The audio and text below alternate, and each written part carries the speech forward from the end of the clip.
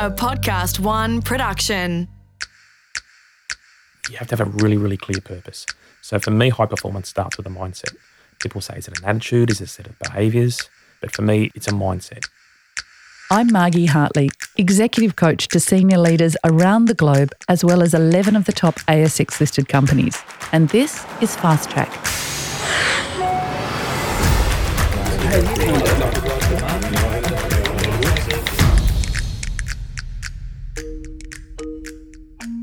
I don't think I know anyone who woke up in the morning and said, yes, I want to be average today. But few adults really ever unlock the secrets to human performance or their potential. It's talked about a lot and examined, particularly in the sports arena, but not so much in corporate life. In this episode, I want to bust a few myths and understand better the ingredients to human performance and how we can think differently about reaching our potential. Joining me is Darren Everett. Darren is the club psychologist for the Greater Western Sydney AFL side. He's also in private clinical practice as a psychologist, and he's previously worked at the Australian Institute of Sport, the Gold Coast Suns, the Australian Olympic team, and the Commonwealth team. He's also worked at Coca-Cola.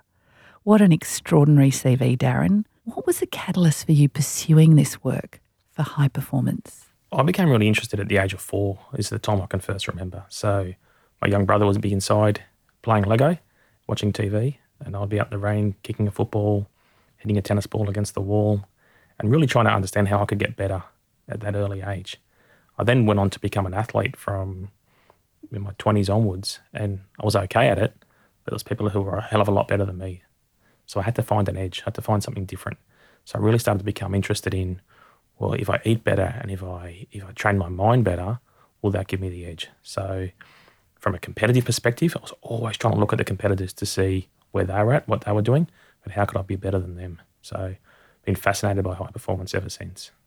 And so was it at that point that in your 20s that you jumped into this world of psychology and high performance, or did you? No, so I was living in Europe as an athlete and was going okay, but I realised that at some point in time I was going to need to change careers. And I'd worked with a doctor, I'd worked with a physio, I'd worked with a psychologist. I was like, well, they're 3 pretty good careers I could take on. Medicine was too long, physio didn't pay enough, and everyone came to me with their problems. So I was like, hang on a minute, let's explore this psychology field. So did you come back to Australia and do a psychology degree? Yeah. Okay, and you went through the whole process. Yes. And in that process of studying psychology, did you learn what you needed to know to unlock the secrets for human potential? No, so I can still remember on my very first day at university, it was Sydney University, and I met my wife across the road at Broadway Shopping Centre afterwards, and she said, so what have you learned about yourself? And I said, nothing, it's so boring. And we called it rats and stats, because all we worked with was rats and stats. And then when the time comes that you're actually finally sitting in front of someone, you have this massive imposter syndrome, thinking, how the hell can I help this person?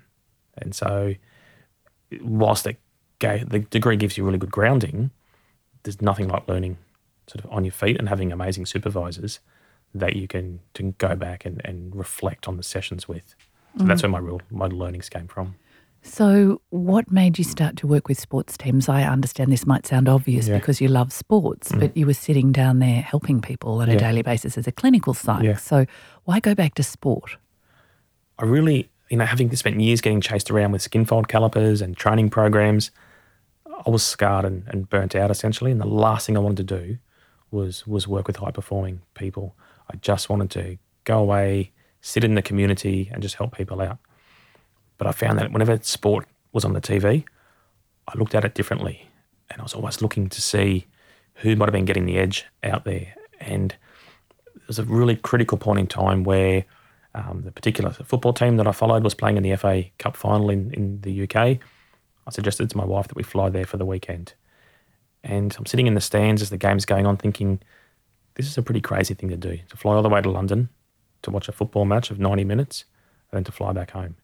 So I remember at 3 a.m. the next morning, so watched the game on the Saturday, woke up 3 a.m. on the Sunday and emailed to the New South Wales Institute of Sport saying, hey, let's explore me coming and working for you guys. And that was the journey for high potential in sports fields. Yeah, that's where it all started. Yeah, but you've also worked in the corporate world. So how do these two cross over? I've got a bit of a bugbear in my corporate leadership development work when people say, oh, yes, it's just like sports. And I say, no, we're not aiming for an AFL grand final.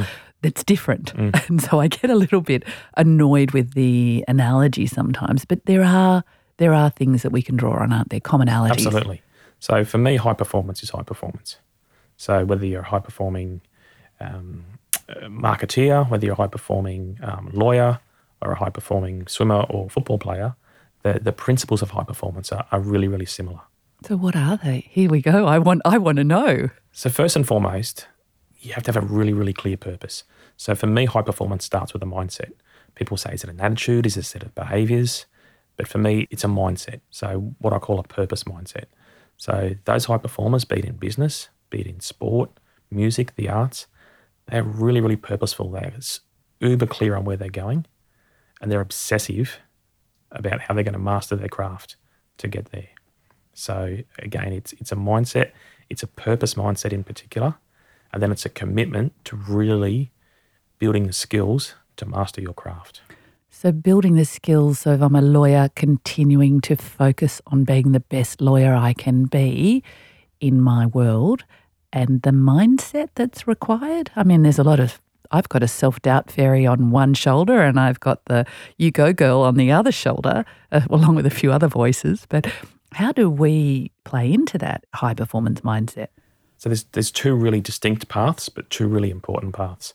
So the first path is the path to mastery. So again, being really aware of the skills that you need to have specific to your role, being really clear on that, and actually setting out with a plan on how you're going to develop those skills.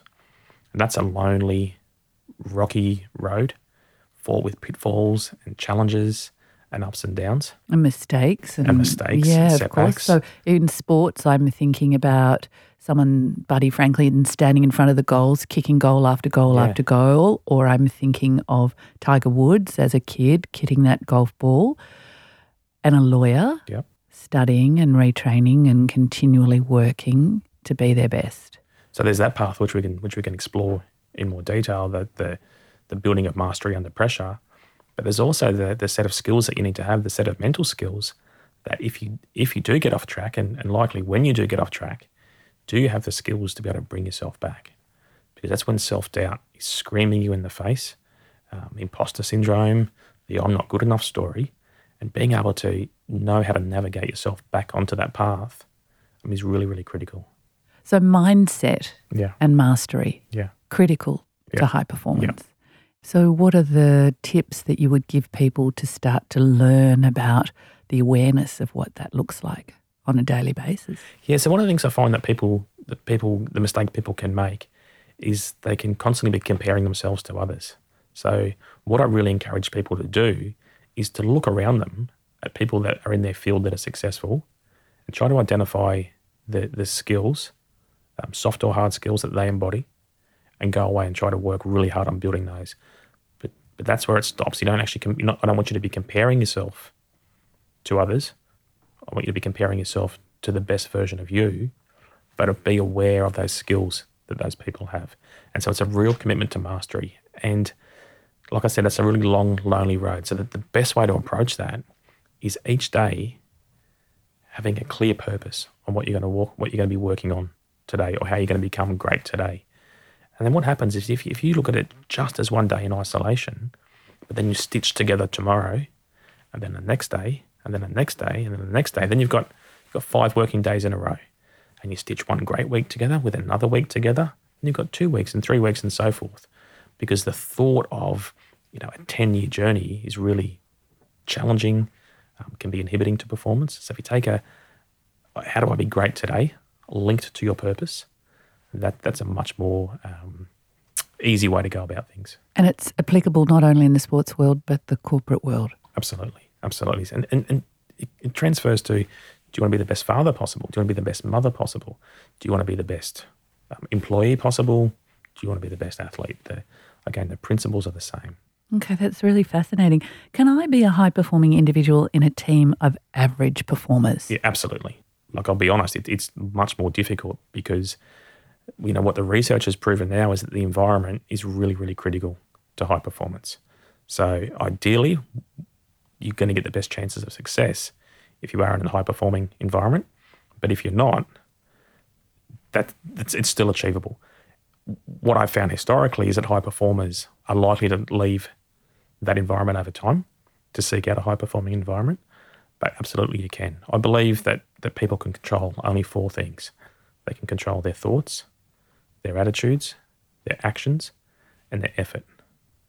And those thoughts, attitudes, action, and effort, that's within your control. So whether the environment is high-performing, whether it's substandard, or whether it's just average, those 4 things are completely in your control.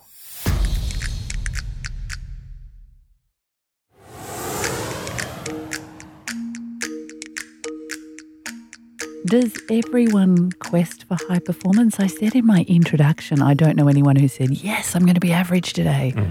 But maybe people do. Does everyone want to get better? It's really interesting. So right now we've got 25 million Australians. 20 million of those are adults, over the age of 18. And what we know is only 10% of them set goals. So here we have 90% of our population, of our adult population, who aren't setting goals. So whilst they don't set out today to be average, to be mediocre, it's just that they get in the groove of their comfort zone and they're not particularly purposeful. Sure, they're purposeful in the sense that they get up, they go to work, they might drop the children off, but then they come home and it's rinse and repeat.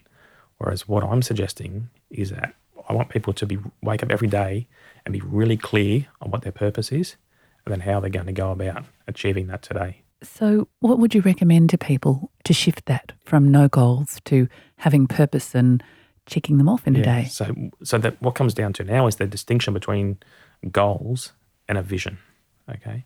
My preference is that people talk about a vision because goals essentially sit within a vision. So what a vision does, it tells you where you're going, it tells you, most importantly, why you're going there and how you're going to get there.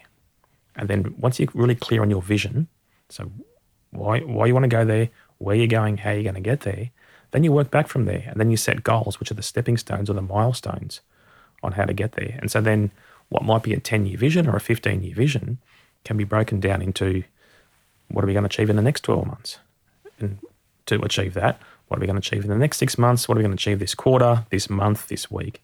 And ultimately, like I said, what are we going to achieve this day? So having your purpose, having your vision is probably the most critical piece of advice I can give. If I can give you some insight at the Giants, there's a particular player there that really buys into this mindset. He's a fantastic player and he'll often come into a side office that's off my office. And what he'll do, he would have spoken to the coaches the night before. He's really aware of what the training drills are that are coming up. And he's in there rehearsing how he's going to go about and perform each one of those drills based on what his purpose for today is. So he goes out and every single minute of the session is about him getting better. And then you'll stand on the sideline and you'll grab a young boy before he runs out, maybe his first year in the system. And you'll say, hey, what's your purpose today? What's your focus? And they often will say to me, Darren, seriously? I should have a purpose? Don't I just do what the coach said? I'm here to train. And what we find is those boys are very good athletes, but their likelihood of success is more limited than those that are really purposeful. How would I apply that in the workplace? So the principles are exactly the same. So again, if you know what your vision is, where you're heading, what your goals are, so what your milestones are, then you link today and only today back to that purpose. So when I turn up to the office today, this is how I'm going to show up. This is what I'm going to focus on. When I'm faced with adversity or challenge, this is how I'm going to go about it. So you are really clear and almost leaving nothing to chance or preempting as much of the day as possible and making that day about you becoming better. So what are the key conditions needed for high performance, both in the workplace and sports teams? Because I know often people can go from being a high performer in one environment and move into another environment and fail. Yeah. There's some really good research that supports that the best high-performing environments, irrespective of the sport or the business, they're based around two critical principles: high support and high challenge. So what people may have experienced is they've been in environments that are really, really supportive, but there's not a lot of challenge. So what's likely to happen there is you're not likely to grow at the rate you need to. On the flip side of the coin, there's plenty of environments that I've been in where they're extremely high challenge, but there's no support. And essentially what happens then is people start to operate on fear. And fear is debilitating and fear is not sustainable. And it's anxiety-inducing. Absolutely. And I don't know anyone who can really perform well under those sustained anxious conditions. Is that fair? Absolutely. So if you're managing people, you're managing a business, I'd really like you to consider, how do I challenge my people? But then in equal measures, how do I support them? So culture then, a culture of high performance. You've had experience across Olympics, across, major sports teams that are incredibly successful, and Coca-Cola, not a small brand. I'm curious about the culture impacts around high performance, because I do know I can have high performing people who actually destroy a culture through their bad behaviour. What's your knowledge and experience of this? It's a fine line, but it's a critical piece to get right. What I found from my experience, both in corporate and sport, is that almost every organisation that I've been attached to, or almost every sporting team, be it Olympic team or professional team, if you dig into someone's bottom drawer, there'll be the vision for the company, there'll be the mission statement, but it's actually not lived on a daily basis. It's not connected to. Whereas the teams that I've been with that have had really great levels of success, both in the AFL and in corporate world and also in the Olympic sports, their vision, their mission, it's genuinely their guiding philosophy. It's what informs them every single day, and there's complete ownership, complete responsibility and accountability around that. The famous example is the London Olympics in Australia.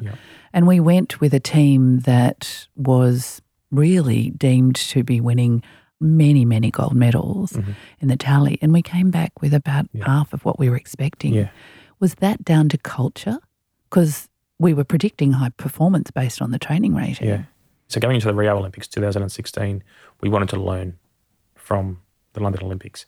I've got a mentality that you don't win or lose, you win or learn. So London was a fantastic example to learn from. And there was two things that we found. One, we found that the people hadn't done the work mentally. So like I said, if you get off track, how do you get yourself back on track? They hadn't done that level of work. So when they arrived at this high pressure environment that only occurs once every 4 years, they hadn't done the mental skills work to be able to handle that pressure. But secondly, and potentially most importantly, there was a group of athletes, wonderful human beings, who weren't all walking in the same direction. There was no common purpose. So what we did really well at Rio Olympics, which was a much more successful Olympics, is we were really clear on what our common purpose is. You were an Australian athlete before anything else. And accountability too. I imagine, if you're not walking the talk, then it's about accountability as well. There's a great saying, I've been lucky enough to go into the GWS change rooms, and there's a big saying printed on the wall that really resonates with me when I think about performance and accountability. What is that again? What it is, it's the standards that you walk past are the standards that you accept. So one of the things that I really advocate to the staff there, the staff at the Olympics, and the corporate work that I do, is that standards are everything. Because standards are linked to behaviours. Behaviours are in your control. So if you're turning a blind eye to substandard behaviours, what starts to happen then is one person says, well, why is it okay for this particular person to behave in that way and there's no consequences for their actions? And then for me, when I behave in that particular way, there's consequences for me. And so what starts to happen is you start to disconnect from the organisation that you're in. And then as a result of that, your discretionary effort usually goes down. And this idea of people being rewarded for performance differently from other people, that would be a derailer for high performance, wouldn't it? Along sustainable high Absolutely. performance. What you tend to do then is you start to, whether it's consciously or subconsciously, you start to take your foot off the gas. And high performance is not about taking your foot off the gas. It's having the courage to really go for it. But if you're unclear on what the standards are because of the way that they're being enforced or not enforced, then it's really hard to plough forward day in, day out, making these tough sacrifices. So is the motivation required for high performance, is that mental toughness that people often talk about? Motivation is really interesting because a lot of people will come to me and they'll say, Darren, I'm lacking motivation at the moment. But what I find, and again, it's backed up by research, is that it's not that you're lacking motivation. It's just that your purpose and your meaning is not really well defined. Say, for example, we jump in the car now. We have no idea where we're going. We just start driving. Maybe it's fun, maybe it's not. You call me tomorrow, you ask me to do the same thing. We start driving around the streets. We've got no idea where we're going. You ask me a third day, I'm probably going to make an excuse to not come with you. It's not that I'm not motivated. It's just that there's no meaning or purpose behind our behaviour. But if I invited you into my unair-conditioned Barina that was heading to Queensland and we had a great purpose, you'd be in a minute. Absolutely. So again, if your motivation's lacking, you've got to come back to your purpose. What am I really what am I striving for here? What am I really going after?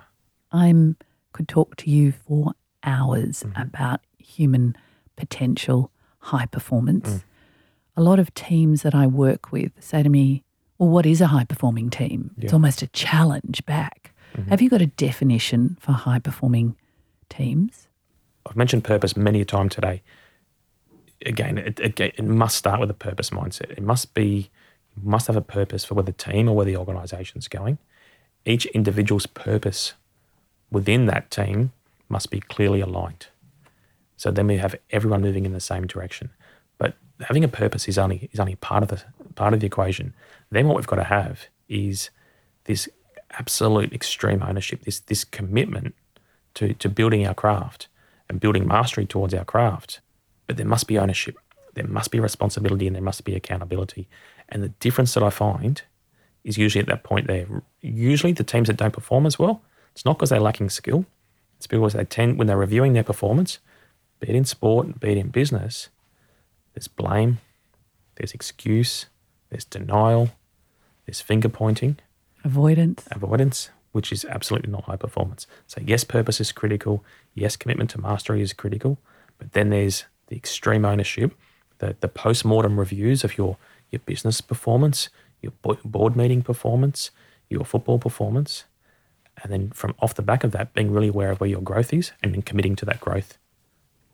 As I said, I could talk to you for hours, Darren. I want to thank you so much for coming in today and giving us a taste of this idea about high performance. Have you got any last tips for us about how we can practice a daily high performance routine?